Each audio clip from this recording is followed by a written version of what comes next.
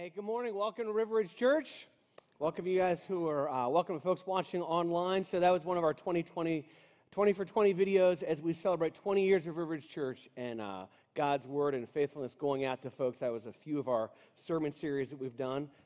Folks, on the women's retreat, I think we've got a picture of our women's retreat that was this weekend. So if you all are watching online, welcome to you all as well. A little shout out. So, hey, before we jump into the message, I want to talk about something. And I kind of have the privilege to do this every month or so.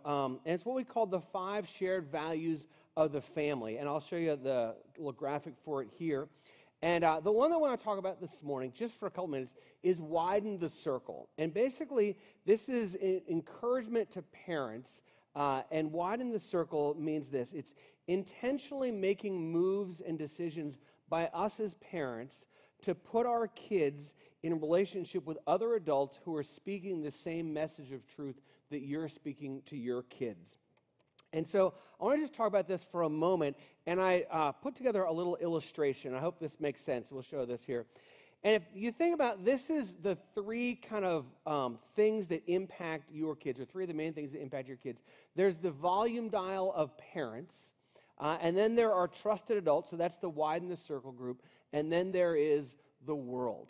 And as you as parents think about your kids and raising your kids, you know, we as parents want to make sure that kids are listening to our dial, and then the adults around us, and then the world.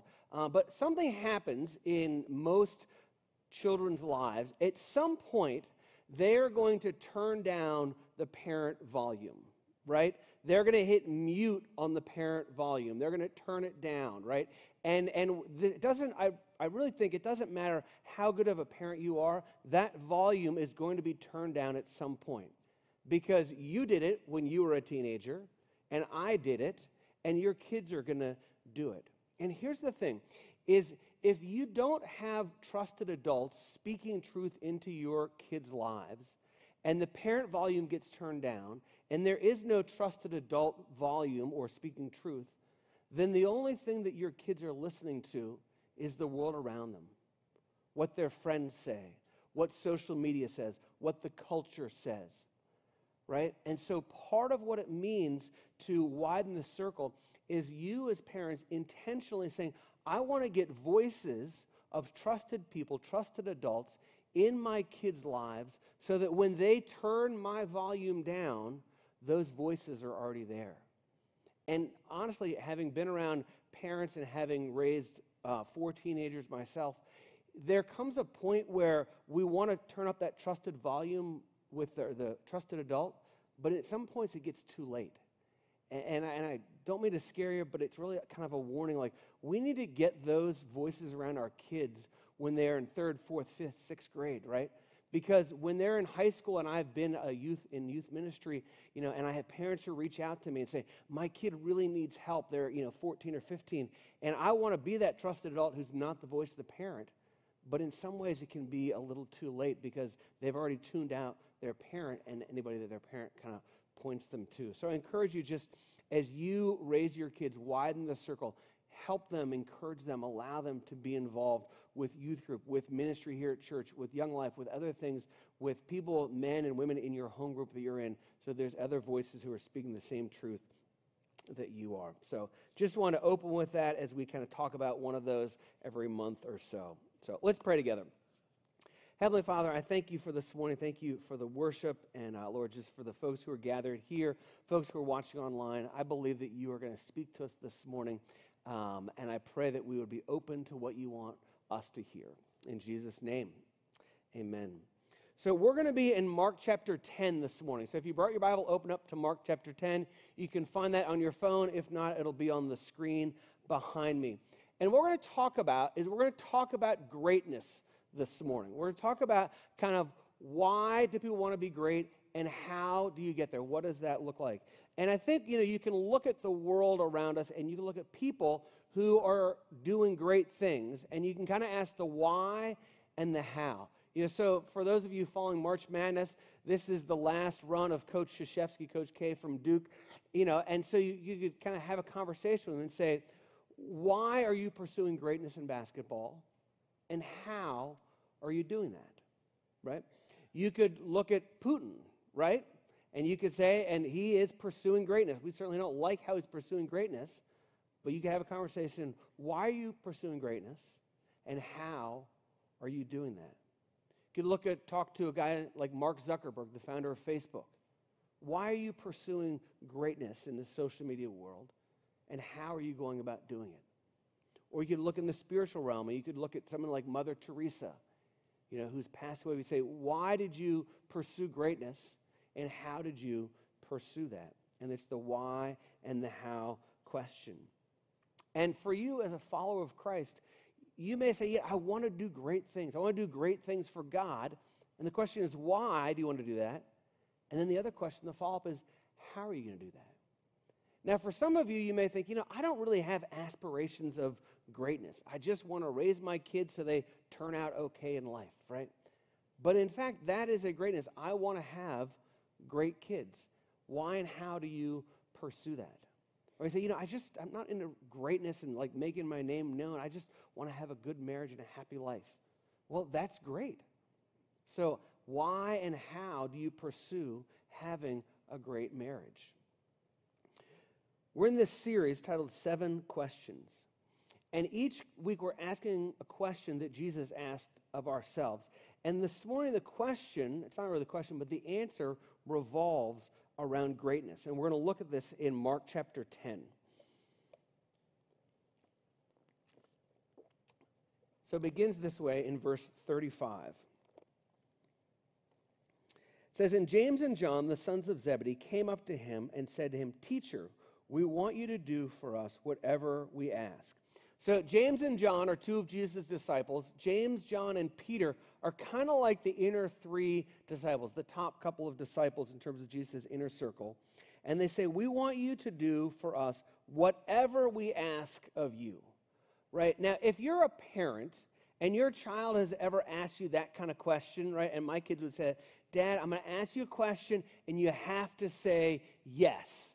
And you're like, I'm not committing to that kid, because they might ask, like, can we go to McDonald's, which we could maybe do, or they're going to say, can we have a pony, which we're not going to do, right?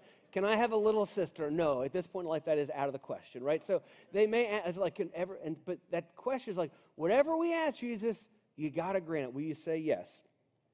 So it continues on. And he said to them, what do you want me to do for you? He asked the question, what do you want me to do for you? Now, if that was you asking that question or responding to that question, what would you say? If Jesus said, what do you want me to do for you? And I don't think we would have answers like, I want to be rich, I want to be smart, I want to be good looking. That wouldn't be our question because we're already all those things anyway. Right? But we might say, I want to be part of ending world hunger, give kind of a beauty pageant, end world hunger. I want world peace. We might ask for something like that. But what would you answer if he said, what do you want me to do for you? So here's the answer that they give. And they said to him, Sir, grant us to sit one on your right hand and one on your left in your glory. So they ask him for a pretty audacious thing.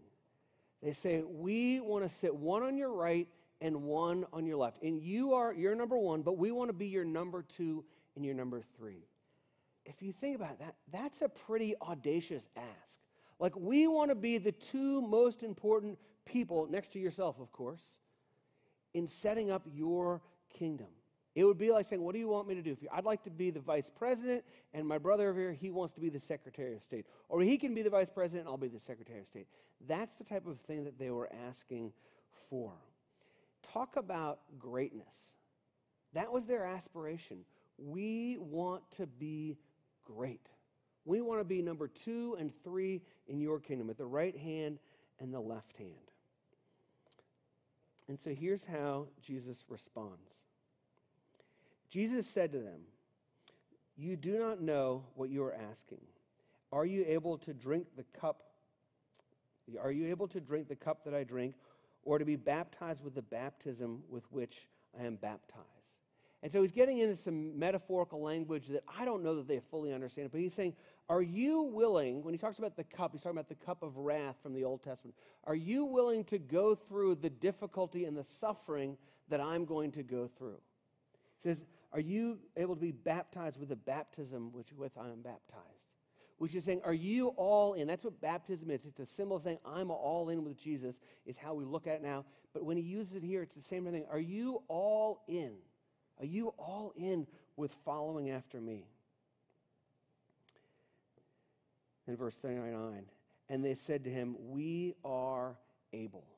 They said, yes, we are all in. We will suffer for you. We will suffer with you. We are all in. Whatever you're about, we want to be about that as well. Because they had this goal, this desire for greatness in the kingdom. And then Jesus responds. And Jesus said to them, the cup that I drink, you will drink. And with the baptism with which I am baptized, you will be baptized. So he says, that is what your life will look like. You are going to do those things. And then he says, but to sit at my right hand or my left is not mine to grant, but is for those for whom it has been prepared. He said, you're going to go through this stuff. You're going to achieve greatness, but it's not for me. It's for my Father to give that out, to who sits to the right and who sits at the left. And it's interesting as you read through the rest of the Bible and then look at a little bit of church history, this comes to be, so to speak, that James dies as a martyr, and this is in the book of Acts, and then John is exiled to an island called Patmos.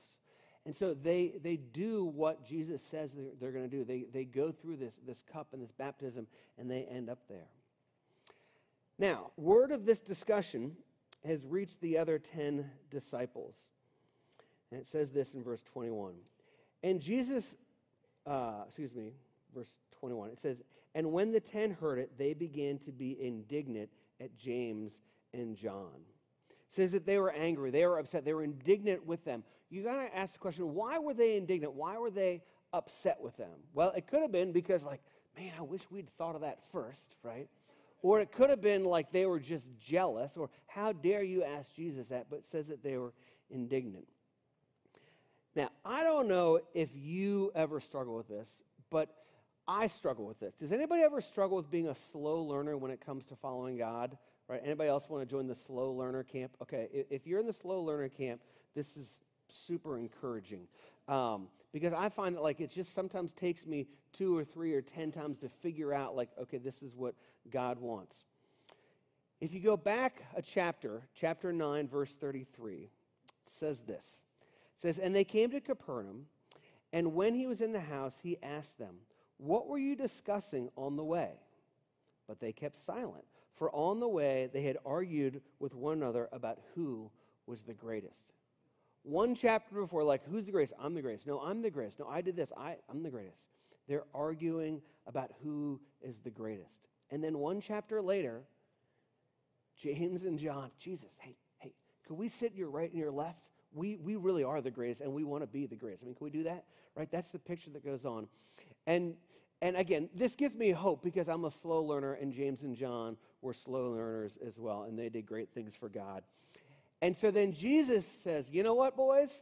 It's time for a family meeting. And so he pulls all 12 of them together, and they have a little family meeting, a little family scolding perhaps, but also some great family instruction. It says this, and Jesus called them to him and said to them, you know that those who are considered rulers of the Gentiles lord it over them, and their great ones exercise authority over them.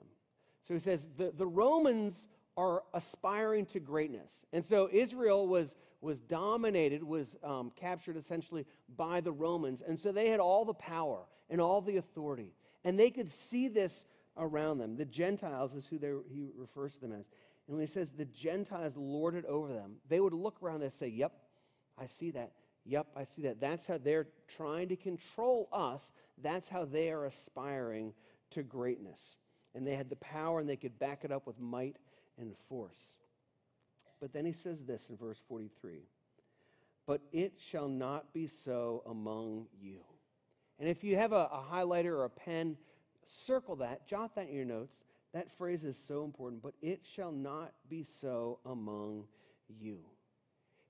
He's saying greatness is okay to be achieved. It's okay to go after. We'll see that really clearly in just a moment. But how we do it is so important. He says, that's not you. Don't go after greatness because you have this power, because you have this authority, because you wield this control. Don't be like the Gentiles. Instead, he says this. He says, but it shall not be so among you. But whoever would be great among you must be your servant. And whoever would be first among you must be a slave of all. He says that's how you achieve greatness. I'm going to give it to you in a phrase that I hope that you and I will both remember. It's serve your way to greatness. Serve your way to greatness. You know, what I love about this passage is Jesus affirms their desire for greatness, affirms their desire to that. Whoever would be great among you. He doesn't say, don't try and be great, just do the worst job you can do. Try not to influence anybody. He says, whoever wants to be great, here is how to do it. Be a servant of all. If you want to be first, and that's good, aspire to be the best that you can be, the best in whatever it is, aspire to be the best, but to do that, be a slave to all. Put other people ahead of yourself. Serve your way to greatness. Now, I would love to extend this sermon by about 2 hours because there's 4 different areas, and I'm not going to, you can relax, but there's 4 areas that I think that this is so important. I'm going to mention these 4 areas, and again, I would love to do a half-hour message on each of these, but serve your way to greatness. When we talk about ministry and having an impact on the world, we could talk about that. What does it mean to serve your way to greatness and having a huge impact on the world? Another area to consider is when it comes to your marriage. What would it look like to serve your way to greatness in your marriage? We could talk about that for another 30 minutes or so. Another thing, when it comes to kids, when it comes to raising your children, what would that look like to serve your way to greatness as you serve and raise and love your kids? And then the 4th area to consider is your work. What would it look like for you to serve your way to greatness in your work? And is that possible? And what would that look like to serve your way to greatness in whatever area of work, whatever vocation that you have? So I want you to keep those 4 areas in mind, and I'm going to give you 3 principles that are kind of truths that relate to serve your way to greatness and what Jesus says. And you can apply these to all 4 of those areas and probably many more beyond that. But here's the first one, is don't be controlling. Don't be controlling. That's what the Gentiles did. That's what the Romans did, is they lorded it over them. They said, we have the power, therefore you will do what we say you will do. He says, don't get to greatness that way. Serve your way to greatness. Think about this when it comes to your children, right? When it comes to our kids, we can get the right behavior out of our kids by being authoritarian. Right? Because we're bigger, we're stronger, we can raise our voices. We can say, you'll do so because I'm your father. You'll do so because I'm your mother, and I'll not let you do this. I'll take away this. We can get there by authority, but at some point that runs out, right? Because we're no longer bigger. We no longer have that kind of dominant control over them. What it'll look like to serve your way to greatness with your kids and not be controlling. You know, the same is true when it comes to marriage. We can get what we want out of a marriage by being controlling. We can control our husbands or our wives for a time. You can control by withholding what they want. You can control by withholding affection. You can withhold an apology. You can withhold sex. You can control by guilt. You can control by anger. You can control by putting conditions on what they do, on what you will do and what you won't do. We can try and control in a marriage, but it's a short-term view. The view to a great marriage is serve your way into having a great marriage. Here's the second one, is do not be be selfless. Be selfless. We can summarize this, what Jesus says. He says, to be great, be a servant. To be first, be a slave. And so the result for us is to be selfless. Think about this in terms of your work. What does this look like in terms of your work? To be selfless, to put the needs of your team above yourself, to put the needs and desires of your boss above yourself, to put your direct reports and their needs and their desires above yourself, to be selfless in the people that you work with. John Maxwell is an author and a former pastor, and I love what he says. He says this, he says, in every interaction that I have, I seek to add value to the other person's life. So in every phone call, in every email, in every team meeting, he says, I want to add some amount of value to the other person's life. It might be saying thank you. It might be, because they've done something mundane. It could be giving them an opportunity. It could be giving them credit for something. But seek to add value to that person's life. Now, I don't know where you work, but my guess is that there's some of you going, yeah, that's nice. That might work with your little church staff. That ain't going to work where I work, right? And I'm positive that some of you are thinking that. Don't raise your hand because your boss might be behind you. But here's the thing, is I would challenge you, if that's kind of your inner dialogue, to try this, to serve your way to greatness in whatever office situation you have, no matter how toxic it is. Because if you were here last week, we talked about this idea of believing God and stepping out in faith and trusting Him, and growing belief in God is trusting Him in new and more areas. And what would it look like for you to trust God in this area of work and say, I'm going to serve my coworkers and my boss and my direct report, and I'm just going to see what happens and see where that leads. The third way comes from something that Jesus said at the very end, verse 45. It says, for even the Son of Man did not come to be served, but to serve and to give His life as a ransom for many.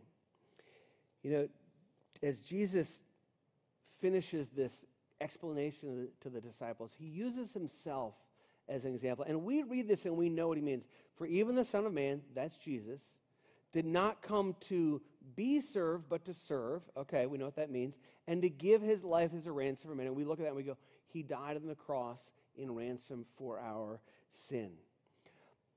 But you do wonder what James and John and the other disciples who were hearing this, did they realize what Jesus meant by that?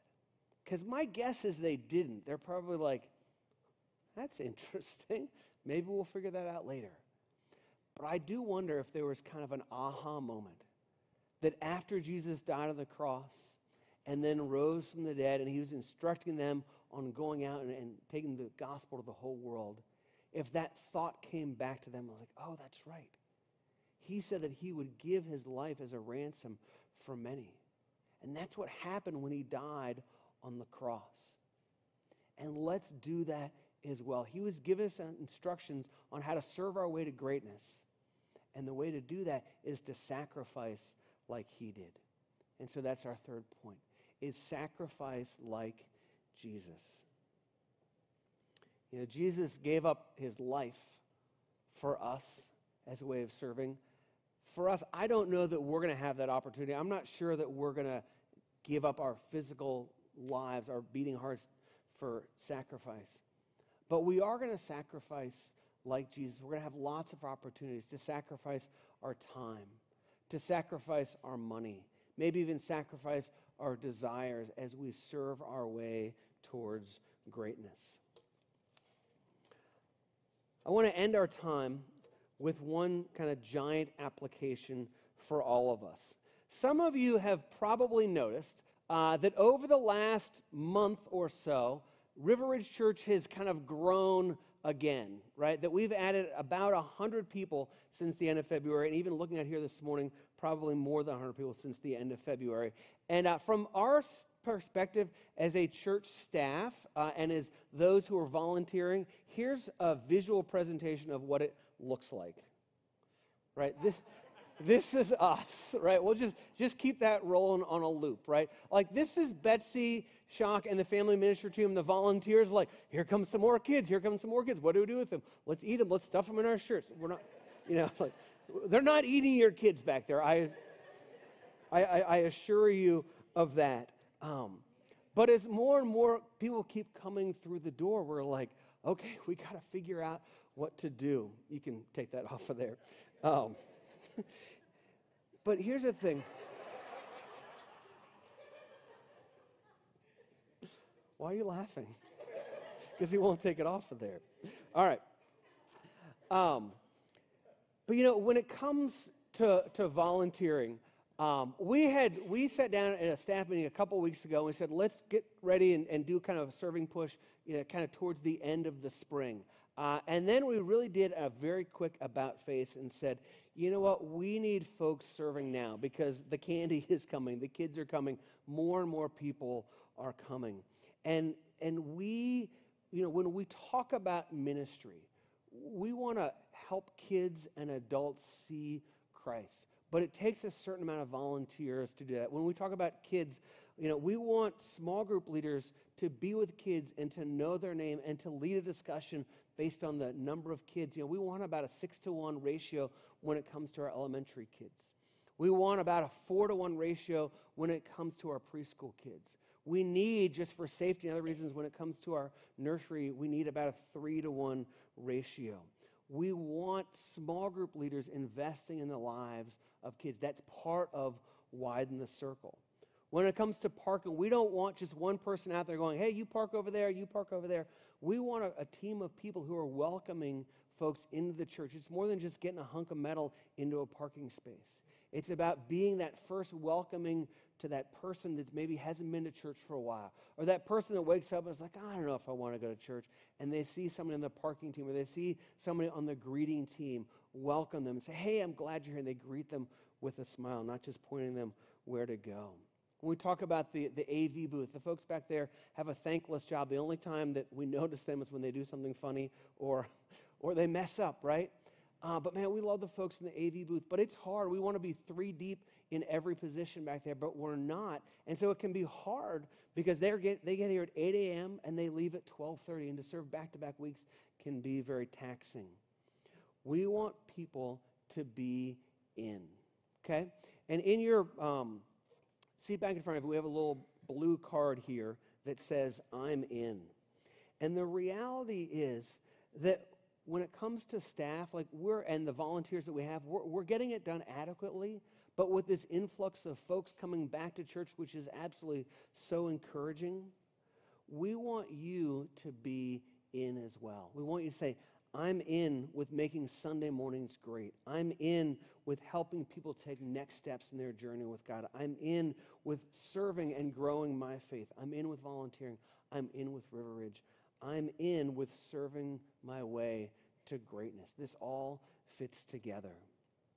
And so what I'd love for you to do is to take a moment, and if you call River Ridge Church home and you're not volunteering, I would love for you to fill out this card and let us know where you'd like to serve. Now, you may have been calling River Ridge Church home for years, and you just came back this Sunday or in the last couple weeks. You say, we're just glad to sit in a service in person. That's fine. Wait a few weeks. Wait till after Easter, and we'll get you plugged in if you want to do that. But I would encourage you, if you call River Ridge home and you're not serving, to say, hey, I would like to serve because I am in with what God is doing. And it really does. It goes back to what we're talking about when it comes to serving and serving our way to greatness. And the great thing about this is that when you serve, we do all the not fun work for you. We cut the little things out, we prepare the stuff, and then you get to come in and you get to be with kids. You get to serve the coffee, you get to hand out the bulletins, you get to register kids. We do all the other IT stuff and all that kind of stuff. You get to do the fun stuff. And the other part of it is when you sign up, and one of the things about serving, and we have a very high kind of serving culture at River Ridge, is you're not signing up to serve someplace forever and ever and ever for a lifetime. Like, I got to serve, with preschoolers until I die, I kill them, or I leave the church, right? Like, those are my three. It doesn't work like that. Like, we want you to serve, and if it's not a great fit, we'll find another place for you. And then maybe you say, now I'm going to go back in it with preschoolers. I had a break. Whatever it is, we will help you with that. I want to finish by going back to the beginning and tying a couple of things together, just about 2 or 3 minutes more. Is my son Riley. He's 22 right now. He's doing well in life, doing well in the Lord. But there was a time when he was in high school, and he went through a rough patch. And I showed you that picture of the dials. Like, he turned down the parent dial in a major way. He didn't want to hear what Stacy and I had to say. But fortunately, as he was making those bad decisions and not listening to us, there were some adults in his life that he was listening to, that he was turning to, who were willing to speak and continue to speak truth in his life, even though he had turned down the mom and dad dial. And so the day that he graduated, we gathered some of those folks up and had a lunch, and kind of an encouragement lunch for him. And I took a picture of it. I want to show you this picture. And this picture, his grandfathers came in for it as well because it was graduation. But this picture is a collection of Riley's small group leaders over the course of his life. People who were in a small group with us that cared for him. People that he has a small group leader when he was in 5th grade here at River Church, he was in middle school, his young life leader. Those were the widen the circle people in his life that got him through this time when he didn't listen to us. And so part of what I'm asking you to do, encouraging you to do, is to be a small group leader so that you can widen the circle for a parent and speak truth into a parent or into a kid's life that the parent isn't speaking or is not able to speak because that volume has been turned down. That's the invitation. The invitation is to come and to be a part of welcoming people to River so they can hear the truth about who God is. So I'd love if you could fill this out. If you've got questions, Kim Nelson is at the booth out there. If you're watching online, go to sign up for anything at the River Ridge website, and you can fill out a form just like this. So let's pray together. Heavenly Father, thank you for this time together, Lord. Thank you just for the adults in this church who have poured into my 4 kids and into my 2 foster kids now, and even the ones before that, Lord. I'm so thankful for them. And God, I pray that you would put on the hearts of more and more folks to pour into kids, to be a welcoming part of this church, because we want nothing more and nothing less than for people to know Jesus Christ and him crucified and risen from the dead. God, would you help us all to move in that direction, to be in with what you are doing? I ask this in Jesus' name. Amen.